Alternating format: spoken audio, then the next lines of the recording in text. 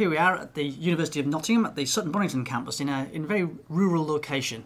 I'm here with Professor Greg Tucker, and could you just outline what causes a fruit to ripen? Classic example of that is the tomato. It goes from green to red. And so what you're getting is pigment synthesis. So you're getting a colour change. You get a colour change because the tomato now decides to make some lycopene, and that involves production of new genes in order to synthesize the enzymes to make the pigment. And why would it bother making a pigment? The tomato wants to get eaten so that its seeds can get distributed around the planet. So it's a physical attractant. It's signalling to the dispersing organism that it's ripe, it's ready to eat. The less tangible attributes, things like flavour and aroma of the fruit, are due to induction of other biochemical pathways to make the fruit more attractive as a food source. The one I was particularly interested in was softening, because that's what dictates the shelf life of the fruit. It's something that isn't immediately obvious. We're still not sure what controls the fruit softening. So presumably that means there's lots of different things going on, presumably lots of different genes being expressed, lots of different proteins being produced. Is that what you decide to use, the sort of GM technology to try and answer? Yeah, that's exactly the case. If you think of plant tissue, it's made up of cells, and the cells are surrounded by a plant cell wall, which is a rigid structure. It's like the plant's equivalent of a skeleton. It's what gives the cells their strength. So what happens in a fruit when it softens is that lot is slowly, I'll use the term degraded, but it's a controlled decomposition, if you like, turning a rock-hard green tomato into a fairly soft, pliable red tomato.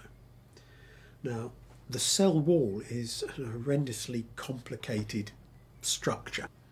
It's got made up of 9 different sugars. It's got a myriad of linkages between those sugars. Sometimes you've got protein in there, sometimes you've got lignin in there, which is a phenolic structure. So when the fruit starts to ripen, there's this huge battery of enzymes that are made. And the challenge I saw as a biochemist was trying to work out the role of each individual enzyme, which is very difficult. Your substrate is this huge complex lump of concrete. And a substrate is something that the enzyme works on, isn't it? To break it, to help break it down. So GM provided the really godsend method to work this out, because we used a technique which is called antisense, which is basically a genetic modification which, instead of introducing a new gene, is designed to remove the activity of one that's already there.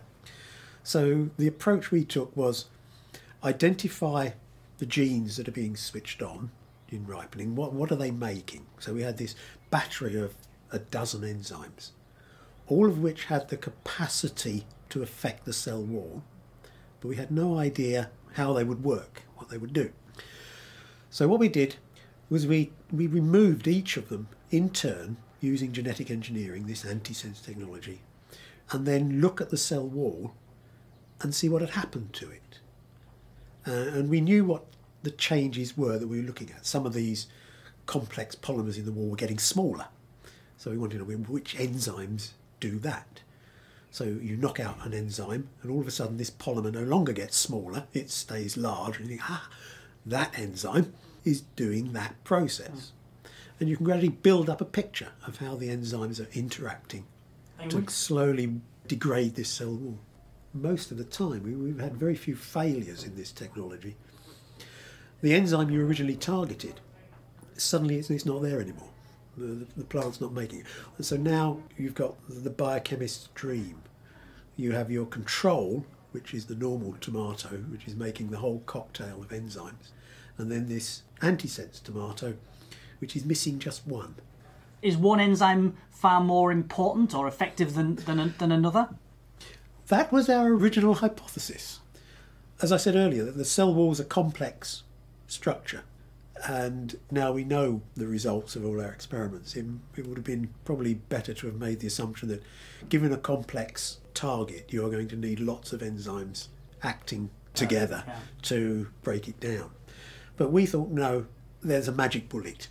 There will be one enzyme that is the key to the softening. So we went through the experiments. We've identified the enzyme we thought was responsible, we reduced its activity, we prevented the action, and the fruits went soft. It was at that point we thought, yes, we're being quite naive here. It's going to be a mixture. But it kept us in work for a few more years.